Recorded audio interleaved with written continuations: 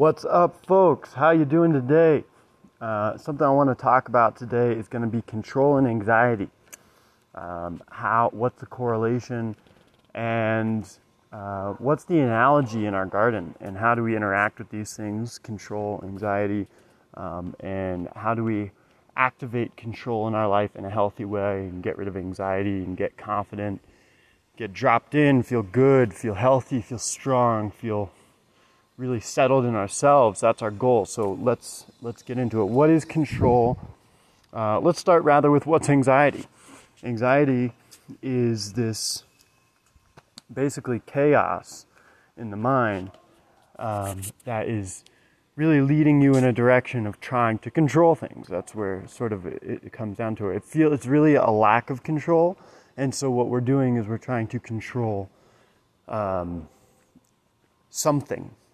It's not necessarily the right thing. Most of the times it's not the right thing. If you're anxious, you're generally not controlling the right things. Not always, but most of the time. The relationship is much like, it's basically chaos and order, the relationship between chaos and order. And how accurate we're being with our order, and then our belief in that and being able to settle into that space. Okay, so what happens when something happens in life? There's a lot of things going on in somebody's life. There's big events, there's big, workups happening, whatever it is, there's things moving around, there's lots of moving parts, lots of people, lots of relationship dynamics. People start to get very anxious about all of these things. A lot of things, right? A lot of chaos, a lot of moving parts. Not a lot of order. And so what humans will try to do is they'll try to make order into a system, right? That's what we do. We really try to bring order into a system, oftentimes. And so what will happen when we find ourselves in one of these, moments of life, which happen very frequently all the time, we try to bring order into that space. Now, that's normal. What happens is we take a shift and we sort of lose ourselves a little bit in this space. What will happen is we lose our mind, or we will lose our settledness, or we'll lose our composure, a lot of people will call it. And we will start to try to control the wrong thing. So it really comes down to accuracy. And the way that we get to accuracy is we're going to be breathing, we're going to be settling in, we're going to make sure that we're calm in the face of big energy, right? And also practice is going to really help you. Getting up early, doing the work, putting in reps, hard reps, making sure that you are well practiced, because that repetition is the order within the chaos, so you can default to that order when chaos occurs. That's basically what's happening. In your neurological and physiological system, you have established order. So now when chaos comes, you can just slap into that order and you're fine and you can handle it. That's basically what you're doing when you're drilling repetitions. And you need to be doing that because you need to be drilling order into your nervous system. So we will be generally trying to control the wrong things. That because we are not settled, we lose our composure. We start breathing shallow, high, short breath, right? Even if it's not like a car crash and there's like a really high intensity short. It's a short, it's a compacted event.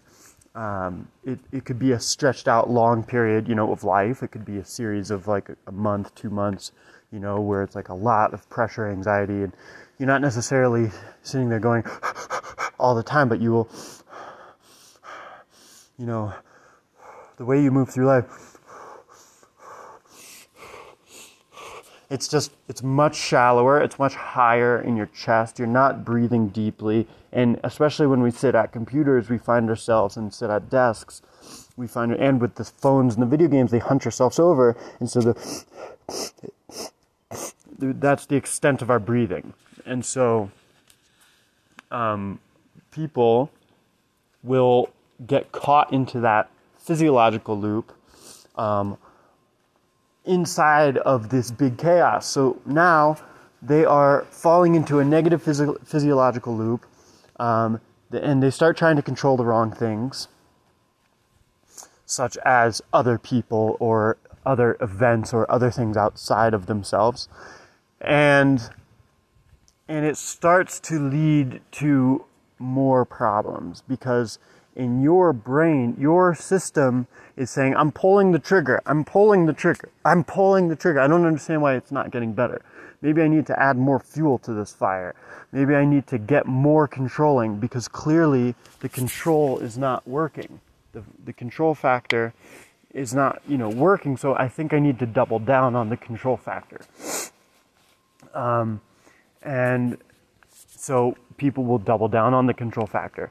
And so they will make it more strenuous on the people around them. And then this becomes a self-fulfilling loop where they are now part of the chaos. They are contributing to the chaos because they're not the order. They think they're the order. In their mind, almost in like it's almost like a slight bit of psychosis. I don't know if it's going to be technically defined that way, but it's almost as if it's a slight bit of psychosis, because what's happening is we are believing that we are controlling something, but in reality it's the exact opposite of that. So we're sitting here going, I'm creating order, and you're doing nothing but pouring gasoline over the entire floor and lighting a match and creating more chaos. And so but what happened, you're expressing the same muscles. Do you understand? You're expressing the same muscles. It's still it's a physiological reaction combined with control over something.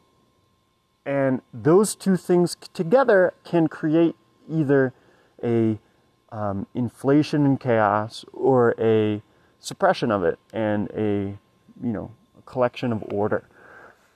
And so the way that we move into that order is, as I've been hinting and as I've been saying, is to first of all collect yourself and to understand that in this process and in general in life, the only thing that you really have control over is yourself. And I've talked about this in the past, but it's very important to be reviewing constantly, because if you're not reviewing it constantly, then it comes up and people, will fall into these, chaos loops, and you get thrown around in life, and you contribute to the other throwing around in life. So the only thing that you have control over is yourself. And even there's, the famous thing from Viktor Frankl in the Holocaust is that what he found is that even in the Holocaust, this is what essentially, logotherapy is. That's his, psychology that he developed, his method of thinking, is that, even in extreme chaos, and even with this insane,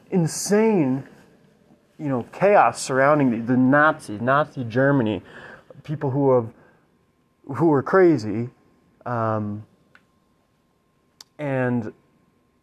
wanted to take everything away from that person, even their life, even down to the end. They couldn't take away that person's free will. And even if they chose to kill them, they couldn't take away that person's free will. That person could, all the way to the end, retain their free will, even if they were locked up. On an internal level, for the individual, they could not take away that free will. On an external level, they could not. They couldn't take away the free will of the, of the people, and the people ultimately survived. And that's not what Viktor Frankl says, but I'm just adding that on there. But what Viktor Frankl says is that on the individual level, they could not take away the person's free will, even when they were taking the person's life. Now that's obviously a very extreme example, but the extreme proves the point.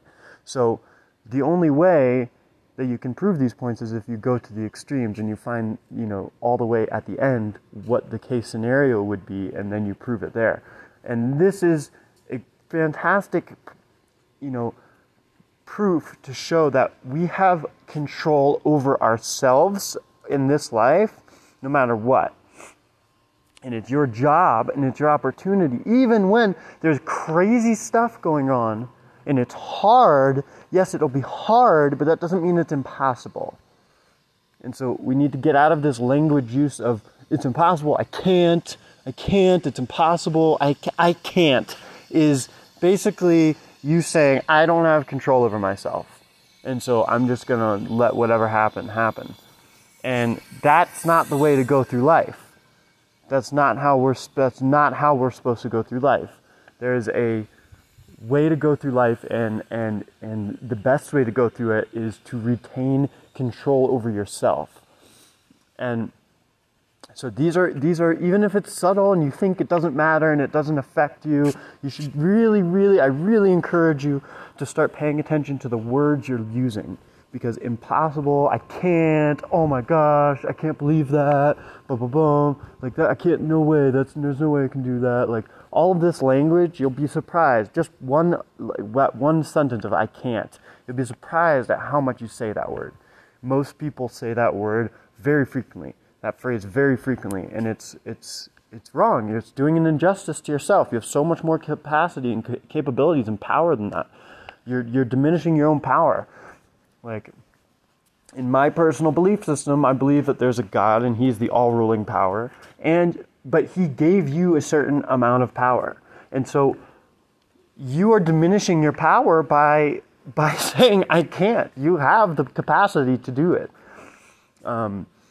And it's something to understand that amidst chaos, you are the thing that you can control. That's the point. You are the thing that you can control. Now, the next point is influence, and we've talked about that a little bit in the past as well.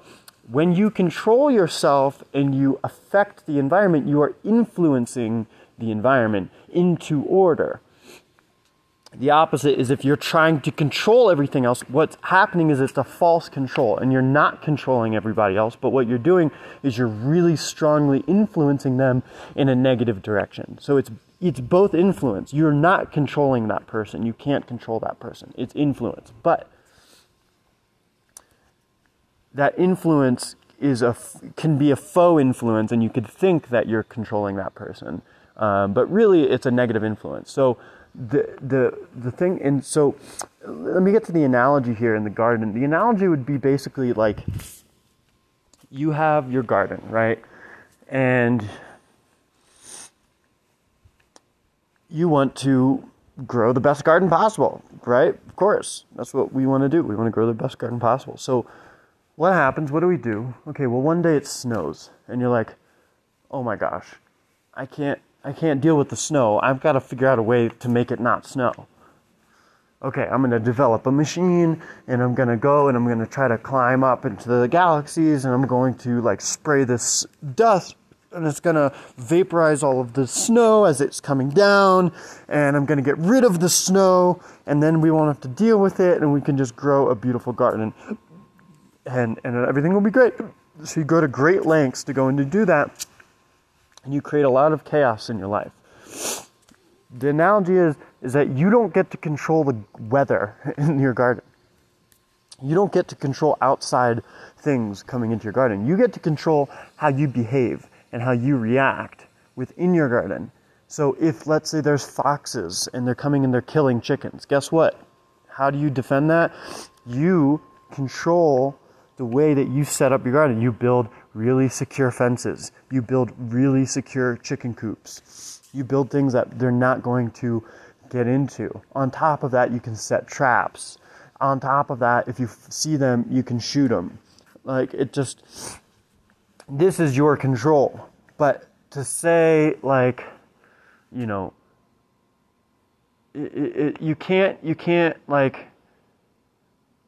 wipe out all foxes on the face of the earth. You know what I mean? Like, you can't go out and just try to exhibit control over, you know, nature and how nature progresses and proceeds. It's not your role. It's not your place in life.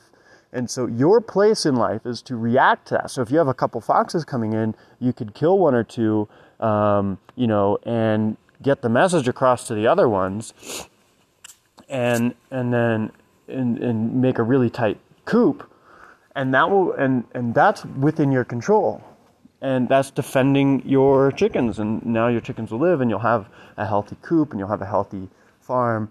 And this is how you react, and this is how you behave with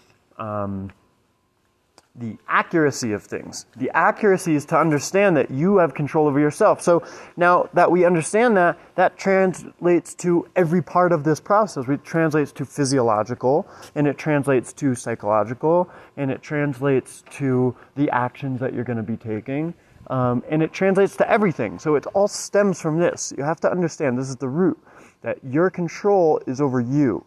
You do have control, it's over you, and the faux control of I'm going to control somebody else is not actually control, it's influence, and it's a faux control, and you think you're controlling somebody, but it's actually just strong negative influence. There is a conversation to have over, you know, when you're talking about your child, perhaps you could argue that you do have control over your child when they're up until the age of, you know, very young. I don't know how old it would be, but still it would be very young. Until then you start having influence on the child. But still, even at a very young age, you begin to have influence rather than control. And you can control them and force them into things, but what you're doing is it's not actually control, it's influence. And because watch what will happen, that child will respond back. Guess what? Sooner or later, that child's going to react to that influence. It's going to push back, and if it's experiencing very negative control, then guess what happens? Those kids, they bounce back. They're going to stop talking to you because they're tired of dealing with your negative influence. So it's the same thing over and over again. So now when we talk about physiological, we're talking about regaining your breath, being in control of your nervous system. That is basically the key here. And everything that we're doing up until this point, everything's stemmed on this. When you're doing repetitions, why do we do so many repetitions? Because it's what you have control over. It's your control over the system, over the space, over the scenario. Your control over the scenario is to have a nervous system that is very comfortable in chaos. So when chaos occurs, you can snap into order and be the order within the chaos. Now what happens is you're not exhibiting control over the environment, but you are deeply influencing the environment towards order. And then what happens is everybody will follow your lead and move into order after you.